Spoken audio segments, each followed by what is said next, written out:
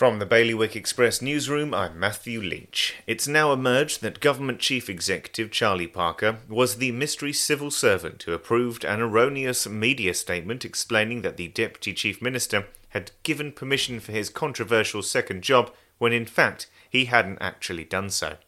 The future of 5G in Guernsey remains unclear as local providers invest in fibre broadband while we wait for a policy letter detailing the island's future telecom strategy.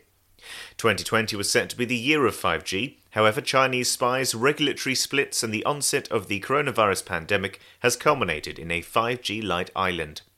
Isolation arrangements in Jersey for travelling French workers are robust, despite a new variant of COVID-19 being discovered in Rennes, according to the government.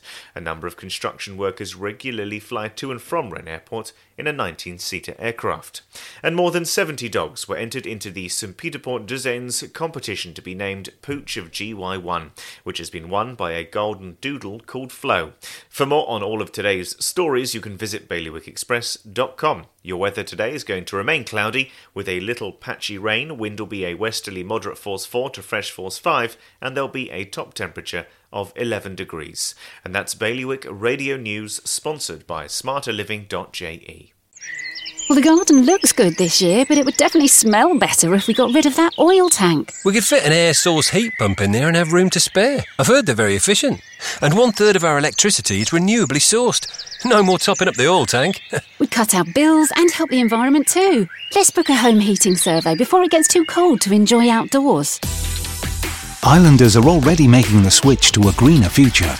To book your home heating survey or to find out more, visit smarterliving.je.